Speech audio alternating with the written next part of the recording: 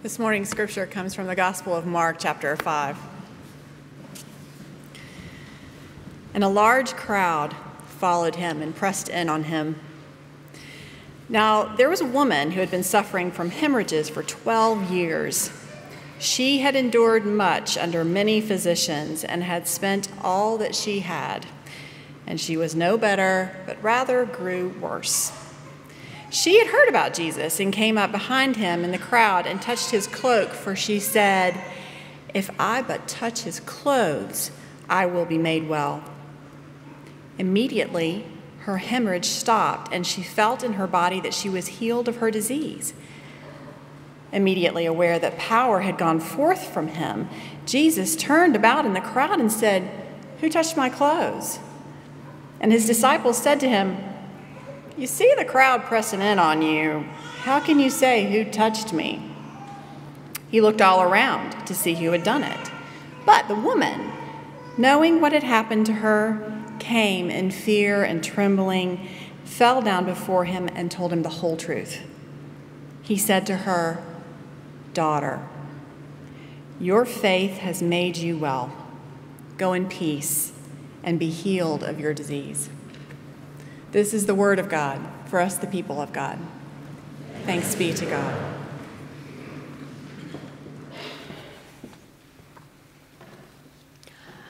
Okay, show of hands. How many of you have ever been on a road trip with a sibling? Yeah. Okay, you know the one I'm talking about. It's the kind of road trip where you're still kids and you're sitting in the back seat of the car and you're trying as best as you can to stay as far away from your brother or sister as you possibly can without being outside the car. Now, when I was growing up, I remember that my brother and I, we could have been in a car that was 20 feet wide, and that still wouldn't have been enough room for us, because at some point in that trip, no matter how long it was, one of us, probably me, was going to say these words, "He's touching me." And you'd think that the world had come to an end, because my brother had somehow managed to get into my personal space and he touched me. I was sure, of course, that he had done this on purpose, because I knew that his number one goal in life was to annoy me. Now, I really can't say why I thought at the time that this was such an egregious act for my brother to do. All I knew is that I didn't want him to be anywhere near me when we were sitting in the back seat of the car. I didn't understand why my parents didn't just put him in the trunk, or maybe on the roof of the car, or up front with them, because that was back in the days when car seats went all the way across and there wasn't a console in the middle. That was also in the days when cars were as big as yachts. So I knew that there had to be another place for him to be. Now, in fairness to my brother, he didn't want me invading his space any more than I wanted him invading mine. But I also knew that he really enjoyed bugging the stew out of me. As long as we did not hear the following words uttered from my father. I bet you've either said them or heard them. "Don't make me stop this car and get out and separate you two." Those were the words that would send us to the opposite ends of the back seat very quickly, because the consequences for doing that or not doing that, well, we'd experienced those before, and it was not fun.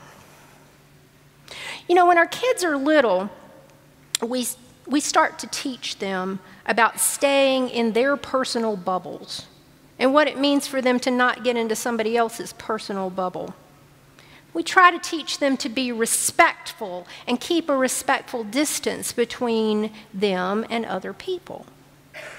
There have been studies done on this, and I looked up some of these, and I thought it was pretty interesting.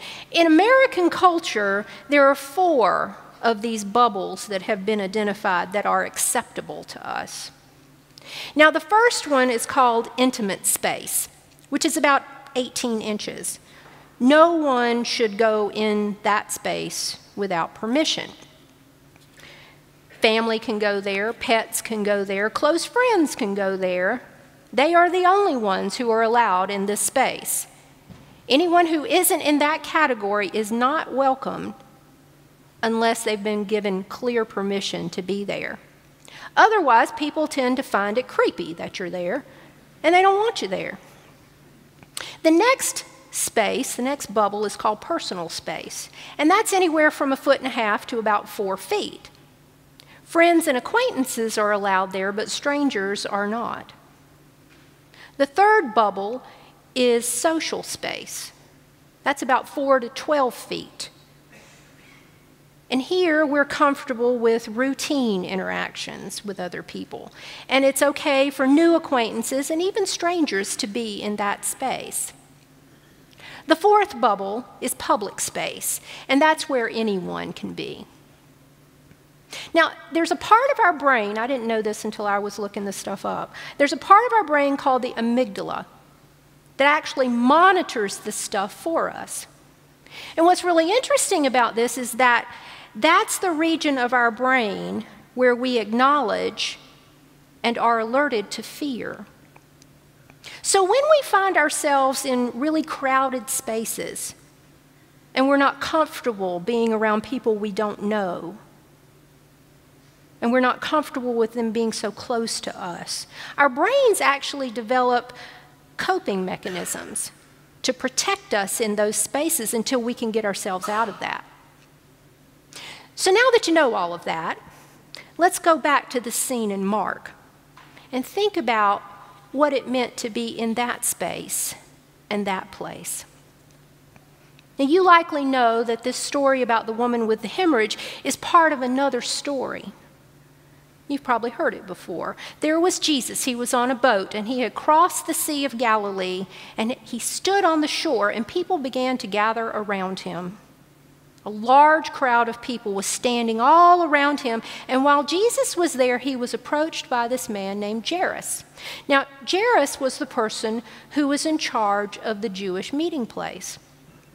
And when he saw Jesus, he went to him, and he knelt before him, and he begged Jesus for help. You'll remember that his daughter was dying. And Jairus said to Jesus, "Please come and touch her so that she will get well and live." So Jesus went with Jairus, and all of these people who had crowded around, they went too. And more people kept gathering and going as Jesus went down the street. And in that crowd of people was this woman who was sick. She had been bleeding for 12 years, and it hadn't stopped. Now let's just stop here for a bit and spend some time with this woman. In some other writings, in early writings, not in Scripture, but in other early writings, she actually had a name. And for the sake of telling this story and not having her only identified by her illness, we're going to use that name, Bernice. So Bernice was in this crowd, and she'd heard about Jesus. She'd likely heard that Jesus was a healer. And there he was in her hometown, walking down the street. But he was surrounded by all of these people who likely knew her and thus knew that she was not a healthy person. Again, Bernice had been suffering for 12 years. We don't know exactly what was wrong with her except that she was bleeding. And the assumption is that she had a chronic menstrual problem. And what that meant for her, according to Jewish law and according to societal norms of the time, was that she was unclean. Now let's go back to the Old Testament and Leviticus. Leviticus has for us a number of references and explanations as to this type of uncleanness and what was to be done by the woman in order for her to be purified. Remember, Leviticus was given to the Israelites as something of a how-to manual for the priest. It was given, and it was given to them, and it was describing the sacrifices that could be made and were appropriate, the ones that they would give to God. It was also given for them to understand cleansing rituals. Those were the things that would set Israel apart as God's holy people. They were not meant, these laws, to be punitive. They were a way for the people of Israel to learn how to live with each other, and to learn how to be in relationship with God. But for 12 years, being in relationship with others and having the opportunity to worship God was really not an option for Bernice. And for 12 years, she'd been living with this chronic health problem, one that had wiped out all of the savings that she might have had because she'd spent every bit of her money trying to find a cure, and no one could cure her. Imagine how awful, how lonely, and how desperate living like that might be for anyone. Imagine how this existence was for Bernice. But there was hope. And that hope was walking down the street. And he was within arm's length of Bernice. So she came up behind him and touched his cloak, thinking, if I but touch his clothes, I will be made well. You see, in her mind, knowing that it was believed that by just touching something that an unclean person had touched could make you unclean also, well, it seemed to reason to Bernice that perhaps healing could come just by simply touching the cloak of someone who was a healer. She believed that could happen. Instantly, immediately, she was made well when she touched that cloak, and she knew it. Imagine how that felt for her. After 12 years of being sick, 12 years of bleeding, 12 years of being unable to participate in anything, 12 years of spending every penny she had looking for a cure, she's healed. She's free of illness. All because she believed that if she touched the cloak of Jesus, she would be made well. And as instantly as Bernice knew that she was well, Jesus knew that something had happened to him. Scripture tells us, immediately aware that power had gone forth from him, Jesus turned about in the crowd and said, "Who touched my clothes?" In that throng of people who were all around him and pushing toward him, invading each other's intimate and personal space and invading the space of Jesus, he was aware that someone had touched his garment. Not his actual person, just his cloak. Now, the disciples thought his question was pretty ridiculous. You can just hear the feedback. What do you mean, who touched your clothes? Seriously? I mean, Jesus, don't you see all these people who are standing around here? They're all bumping into us and you and each other. And really, what difference does it make? I mean, we've got this girl who's dying that we need to get to. We don't have time to think about who touched your cloak. But Jesus wasn't letting this pass. And the woman stepped forward. She knelt before Jesus with fear and trembling, and she told him everything, the whole truth. What a courageous act on her part. She wasn't supposed to be touching anyone. She wasn't supposed to do anything that would make anyone else unclean. So she couldn't have asked Jesus to touch her and make her well. But she wanted to be well. So she did the only thing that she believed that she could do. She touched the garment of this man, Jesus, who was said to be a healer. After she told Jesus her story, he said to her, "Daughter, your faith has made you well. Go in peace and be healed of your disease." Daughter. Bernice, who had been kept away from people for all of these years, she'd been called daughter. Jesus claims this woman as family, as part of his family. Your faith has made you well. Your trust in God has made you well. Isn't that true for us? Our faith is what sustains us when nothing else can. Our faith is what gives us hope when it can't be found in any of the places we've been looking, no matter how hard we've been searching. When I was having one of my many conversations with God about the wisdom of my going to seminary, the wisdom of a then 47-year-old woman with 2 young children and a life that had not been one that would be considered the traditional path to ministry. Where was the wisdom in my going to seminary? I would ask God. But God was not really hearing any of my excuses. Finally, I just said, yes, I'll go. But, because there's always a but I said to God, you're going to have to show me how to do this, because I honestly don't know how this is going to work. I had to trust God to lead me in the direction that I needed to go and to show me how this was going to work.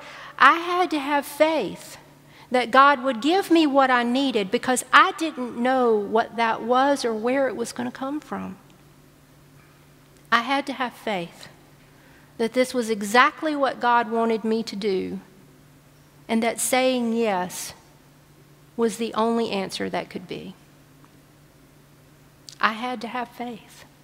Just like Bernice had to have faith that Jesus was the only hope that she had of ever being well again. Her faith set her free to live. My faith has done that for me. Your faith, that kind of faith, does that for you, each and every one of you. The last words that Jesus says to Bernice are for her to go in peace and be healed of her disease. The Hebrew word shalom, it means peace, but it has several other meanings. 2 of those are wholeness and completeness. Go, Jesus said. Go in peace. Go in wholeness. Go in completeness. Your faith and the peace that comes with that faith, the wholeness and the completeness, you have that now. That's what has healed you. You no longer have a disease, daughter. You are healed. Brothers and sisters, that is the kind of healing that our faith in Christ gives to us. There are so many things that make us sick, that make us unclean, that keep us apart from others and from God, and that keep us from being where we long to be. There is sin and there is evil in this world. And those things seek to destroy us and to destroy our connection with God. But Jesus says to all of us, daughters and sons, your faith has made you well. Go in peace and be healed of your disease. Know this day that your faith will make you well. Your faith will allow you to go in peace and to be healed. And the unending, unwavering, unconditional love of God is offered to you. Will you reach out and touch the garment of the one who offers you wholeness, completeness, healing, and peace? Will you? Amen.